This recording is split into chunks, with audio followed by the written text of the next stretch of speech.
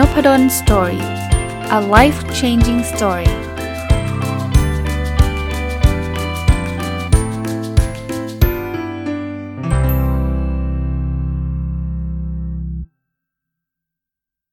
สวัสดีครับยินดีต้อนรับเข้าสู่ Noppadan Story Podcast นะครับแล้วก็วันเสาร์นะครับยินดีต้อนรับเข้าสู่รายการผู้ประกอบการวันหยุดนะ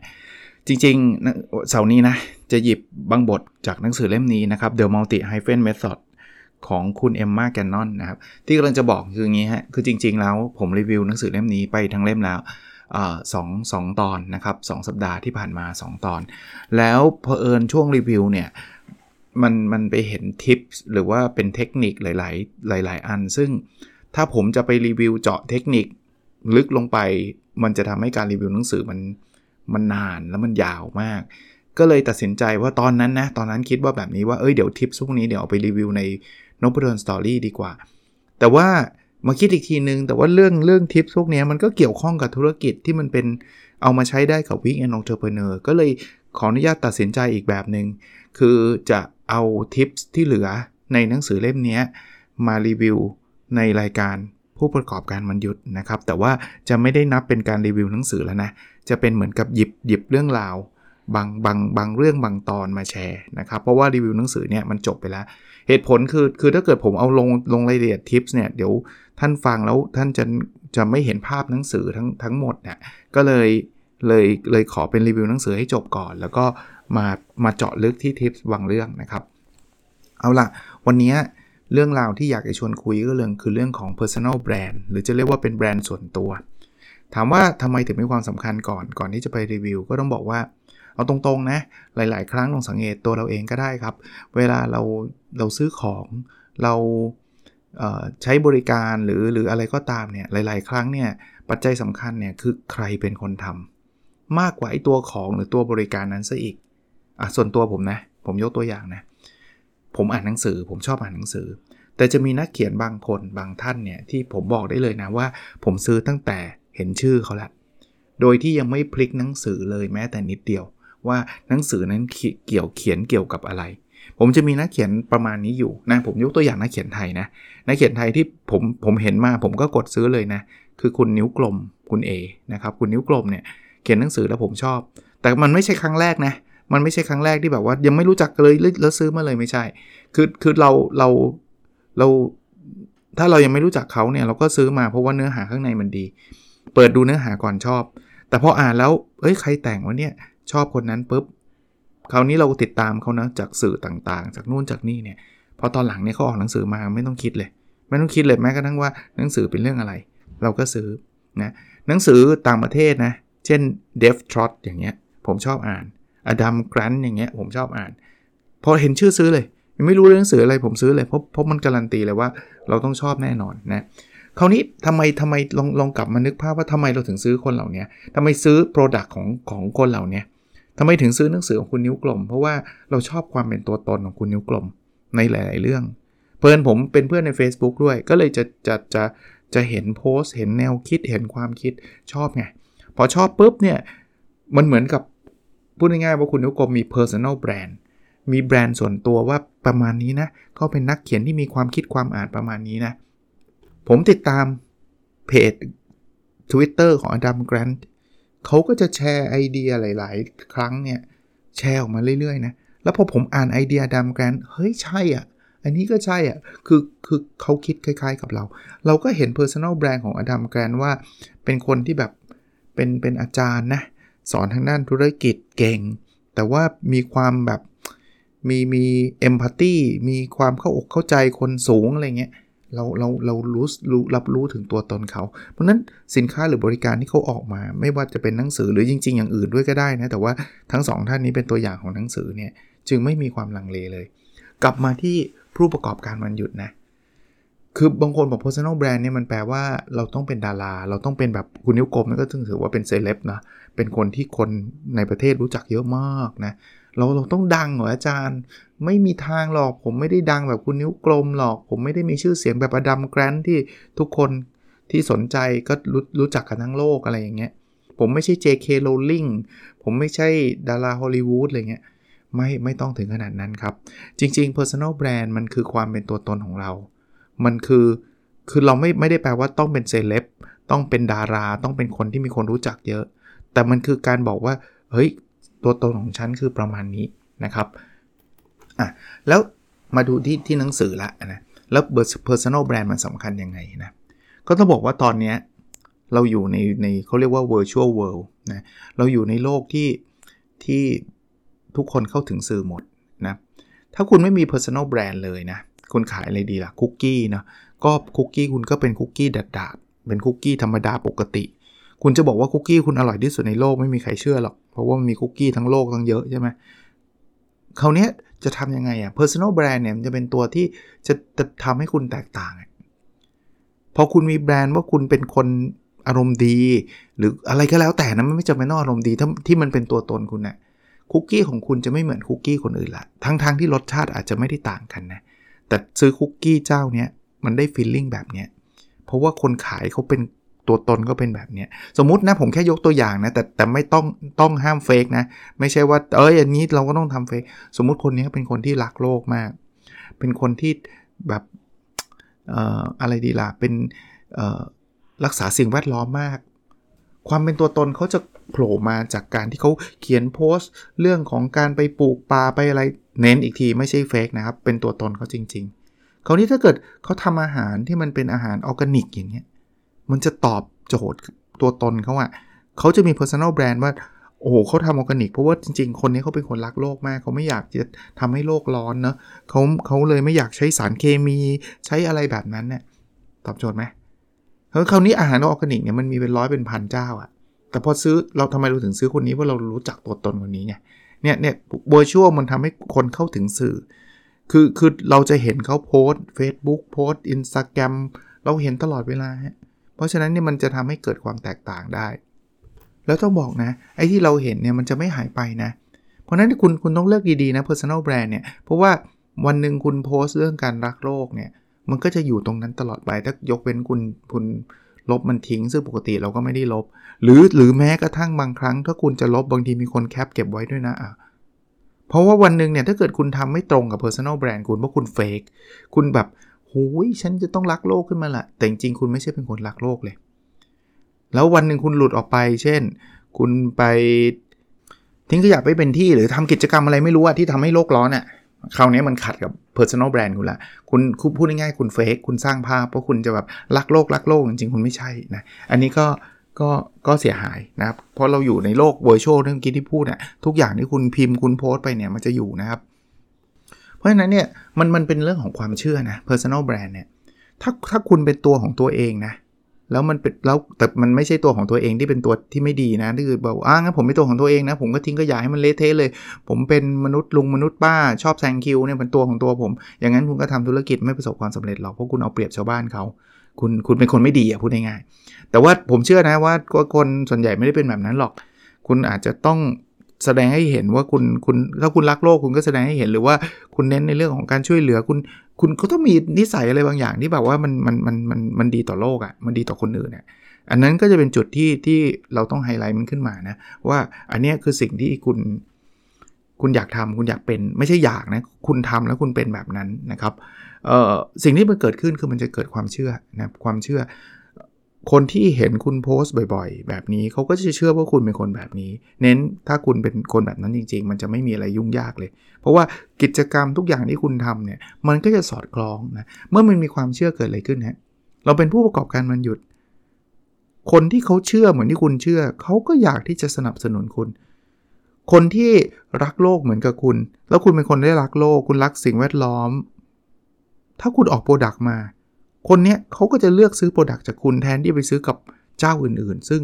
เขาอาจจะไม่ได้มีความเชื่อเรื่องนี้หรือไม่ได้เป็นตัวตนไม่ใช่แบรนด์ของเขา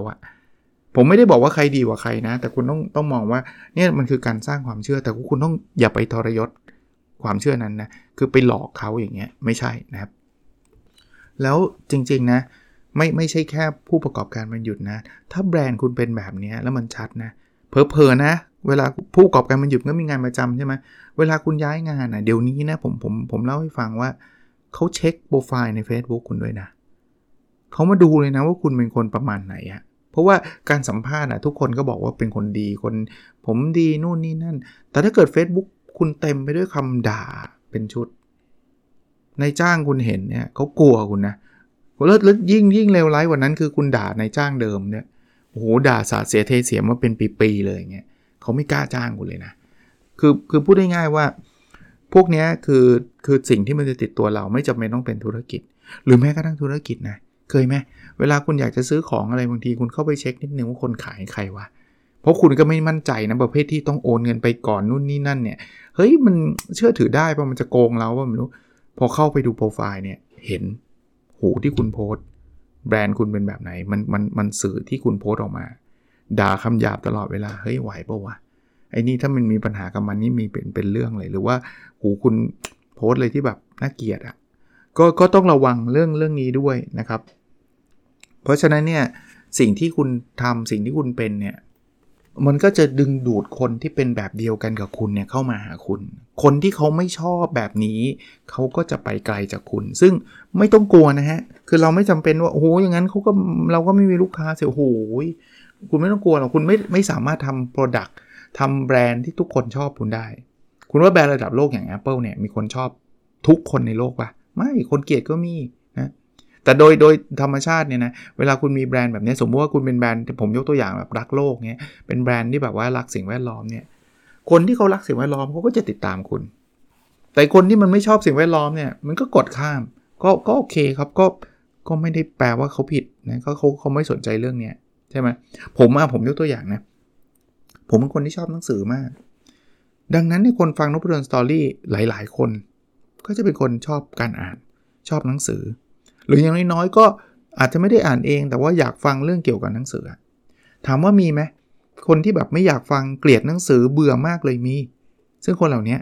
เขามาฟังนพดลสตอรี่ตอนนึงเขาก็หนีไปแล้วอีกแล้วรีวิวหนังสืออีกแล้วน่าเบื่อจะตายไปฉันอยากฟังเพลงมากกว่าก็จบเขาผิดไหมเขาไม่ผิดแต่ผมก็เลยบอกว่าแบรนด์ของเรามันจะดึงดูดคนแบบนั้นเข้ามาซึ่งแค่นี้ก็เยอะแล้วไม่ต้องกลัวครับคือเราไม่ต้องการให้คน65ล้านคนมาติดตามอยู่แล้วมันไม่เป็นไปไม่ได้ยกเว้นว่าคุณเป็นดาราระดับท็อปยังไม่ได้เลยยังพวก Instagram ดาราก็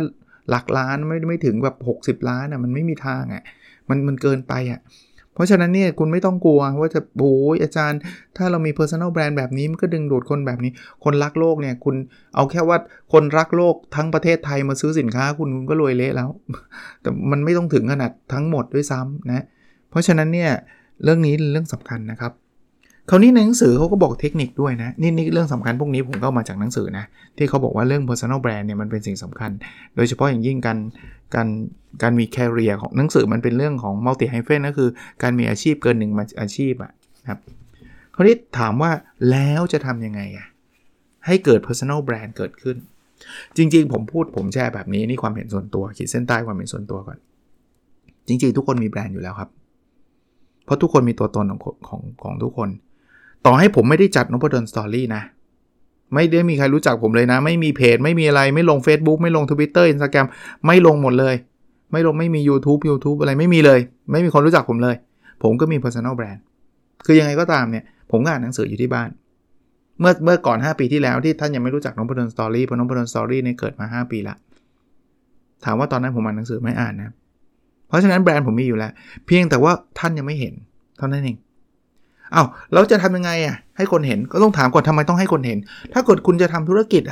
แล้วคุณบอกว่าฉันจะทำธุรกิจโดยไม่ให้ใครรู้เลยคุณอยู่รอดไหมล่ะไม่รอดเพราะธุรกิจมันต้องมีลูกค้ามันต้องมาซื้อของใช่ไหมเพราะฉะนั้นเนี่ยจะทำยังไงให้คนเห็นคุณก็ต้องภาษาอังกฤษเรียกว่า be visible คุณก็ต้องหาช่องทางต้องเรียนแบบนี้ก่อนเพื่อนของผมมันอาจจะไม่ได้เป็นเคสที่ดีเป็นตัวอย่างที่ดีเพราะว่าเอาตรงๆนะผมทำพอดแคสต์เนี่ยตั้งแต่จุดเริ่มต้นจนถึงจุดปัจจุบันเนี่ยเป้าหมายหลักคือไม่ได้สร้างแบรนด์แต่ผมเน้นก่อนใครจะทำพอดแคสต์สร้างแบรนด์ไม่ผิดนะแต่ว่าเป้าหมายหลักคือผมอยากจะมาแชร์เรื่องราวเฉยๆเลยแต่สุดท้ายต้องยอมรับว่าตัวพอดแคสต์เองตัวบล็อกพวกนี้หนังสือที่ผมออกเนี่ยมันกลายเป็น personal brand ผมเลยมีถ้าท่านติดตามนพดลสตอรี่เนี่ยผมแทบไม่ต้องบอกชาวบ้านเขาเลยนะว่าผมชอบอ่านหนังสือครับเขาจะรู้จักผมในมุมมองของนักอ่านเลยแหละนี่คือ personal brand อันหนึ่งเพราะว่าทุกวันนี้แม้กระทั่งวันนี้ ไปอ่ะเขาก็จะบอกว่าอาจารย์อ่านหนังสือได้เร็วมากบอกผมไม่ได้อ่านเร็วนะผมแค่ชอบอ่านแล้วผมก็พออ่านแล้วผมก็อยากจะมาเล่าอยากจะมาเขียนเท่านั้นเองครับแต่ก็ขอบคุณนะคือคนจะมองผมเป็นคนที่แบบเป็นหนอนหนังสืออ่ะเป็นคนที่ชอบอ่านหนังสือก็จริงก็ใช่แต่ว่ากลับมาที่ธุรกิจคุณอยากจะ position ตัวเองเป็นแบบไหนขอให้เป็นตัวตนคุณเปิดให้โลกรู้ฮะโพสต์ Facebook ไม่ต้องอายครับมันเป็นตัวตนคุณชอบไปเที่ยวอะ personal brand ของคุณคือการไปเที่ยวคุณก็ไปเที่ยวฮะคุณทำให้คนเห็นว่าคุณชอบไปเที่ยวคุณชอบวิ่งผมเห็นเพื่อนผมอะบอกได้เลยเพื่อนผมเนี่ยเห็นชื่อปุ๊บนึกถึงวิ่งเลยเพราะ personal brand เขาคือนักวิ่งเลยถามว่าทำไมอะเพราะเขาโพสต์ Facebook ไงเขาวิ่งที่นู่นวิ่งที่นี่ทำลายสถิติอันนู้นอันนี้วิ่งแล้วมีเกร็ดเล็กเกร็ดน้อยเขาคือนักวิ่ง personal brand นะบางคนเป็นคนกินเห็นไหมโอ้โหวันๆนี่แบบกินทั้งนั้นเลยแต่แบบแบรนด์เขาคือการกินน่ะบางคนเนี่ยจะถ่ายรูปกับครอบครัวจริงๆผมบอกให้คนเหล่านี้เขาไม่ได้ตั้งใจจะทำธุรกิจนะฮะแต่ผมก็เลยจะยกตัวอย่างว่านี่คือ personal brand ของเขาถ่ายรูปกับครอบครัวคือเขาเป็นคนรักครอบครัวเขามากเขาพาครอบครัวเขาไปเที่ยวเขาก็อยากถ่ายลงก็แบรนด์เขาเป็นคนรักครอบครัวแต่ว่าเขาไม่ได้ต้องการขายสินค้าเกี่ยวข้องกับแม่และเด็กอะไรเงี้ยไม่เกี่ยวนะอันนั้นเขาโพสต์ของเขาเองแต่ผมกลับมาที่ธุรกิจเราก็ต้องมีแบรนด์ของเรานะว่าแบรนด์ของเราเนี่ยเป็นยังไงแล้วเราก็ต้องแชร์แบรนด์ของเราให้กับโลกรู้นะว่าประมาณนี้นะครับ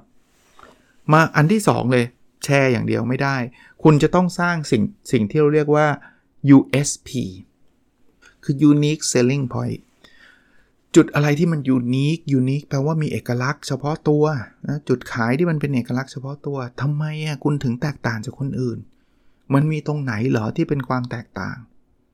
คนอื่นเนี่ยเขาทำกันแบบเดิมแต่คุณคิดว่าไอ้นี่มันไม่ใช่เพราะมันไม่ใช่ตัวตนคุณถึงลุกขึ้นมาทำสินค้าหรือบริการแบบนี้นี่คือ Unique Selling Pointสมมุติคนอื่นเขาทำคุกกี้เนี่ยหวานมันอร่อยหวานมันเค็มกินแล้วอร่อยน้ำตาไหลเลยแต่แบรนด์คุณสมมุติเมื่อกี้เป็นความรักโลกคุณอาจจะบอกว่าเฮ้ยไม่คุณจะใส่อินกรีเดียนหรือว่าส่วนผสมที่มันรักษาสิ่งแวดล้อมอย่างเงี้ยมันรักษาสุขภาพอย่างเงี้ยคุณจะเริ่มมี unique selling point ผมก็เลยบอกว่ามันไม่จำเป็นว่าต้องไปที่แรกของโลกนะแค่ว่ามันไม่ได้เหมือนกับแมสอะแมสก็คือแบบคนส่วนใหญ่เขาทำกันแบบนี้มันไม่เหมือนน่ะคุณมีบางเรื่องบางอย่างที่มีความแตกต่างอะอย่างเงี้ยมันจะทำให้คุณมีความโดดเด่นอันที่3ไม่ว่าอะไรก็ตามครับเราสามารถสร้างความร่วมมือได้คุณเป็นคนรักโลกคนเดียวก็ดีฮะแต่ถ้าเกิดคุณจัดอีเวนท์ที่จะดึงคนที่รักโลกมาด้วยกันเนี่ยเรามาเจอกันหน่อยไหมเนาะเราจะมีแบบไม่รู้แหละเซมินาสัมมนานะเราจะมีดิสคัชชั่นมีการอภิปรายมีการให้ความรู้มีอะไรก็ไม่รู้อะคุณจัดอีเวนต์เก็บขยะด้วยกันอย่างเงี้ยอะยกตัวอย่างไม่ได้กะเอาของไปขายในอีเวนต์นะคุณแค่อยากก็คุณรักโลกไงแต่คุณก็อยากพรีเซนต์ให้คนอื่นแล้วดึงคนที่รักโลกเหมือนกันน่ะมาเจอกันหน่อยอะเหมือนอย่างนี้ก็ได้ผมนะแต่เผอิญของผมมันไม่ได้ตั้งใจทำ personal brand นะผมทำเพราะผมรักผมชอบแต่ว่ามันตอบโจทย์เหมือนกันผมทำบุ๊กคลับเนี้ยโอ้มีคนเข้าเต็มเลยทำไมเข้าเพราะเขาชอบอ่านหนังสือเหมือนผมไงโอ้หนังสือเล่มนี้มันมากบุ๊กคลับผมก็จะชวนจริงๆไม่ได้ทำมาเป็นปี2ปีแล้วนะครับเพราะว่าช่วงติดโควิดก็ไม่ได้ทำแล้วก็หลังจากกลับมาโควิดยังหาจังหวะไม่ได้เลยแต่ว่าบุ๊กคลับเนี่ยแต่ก่อนเนี่ยทำทุกเดือนเลยนะแล้วผมก็จะมีธีมว่าวันนี้จะมาคุยเรื่องหนังสือเกี่ยวกับหุ้น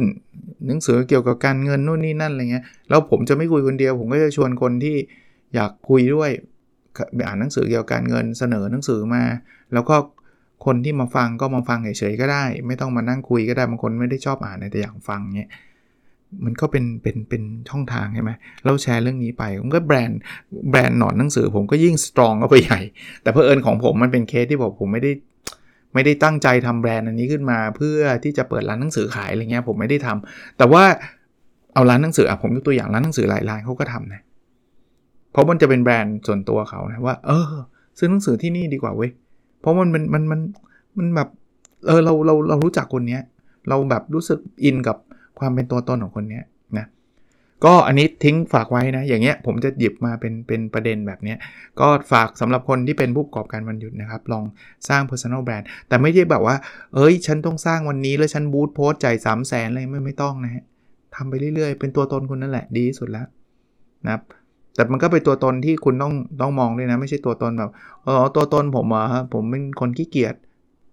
มันก็คงแปลกๆนิดนึงแต่จริงๆความขี้เกียจมันอาจจะเป็นแบรนด์ได้นะเอาจริง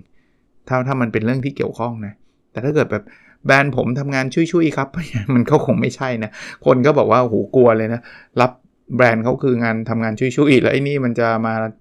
ช่วยเราถ่ายรูปไหวป่ะวะเนี่ยอะไรเงี้ยใช่ไหมมันก็ต้องเป็นแบรนด์ที่เสริมกับโปรดักต์เราเสริมกับผลิตภัณฑ์ที่เราจำหน่ายหรือเป็นเซอร์วิสต่างๆที่เราให้นะโอเคคงประมาณนี้นะครับแล้วเราพบกันในสดถัดไปนะครับสวัสดีครับ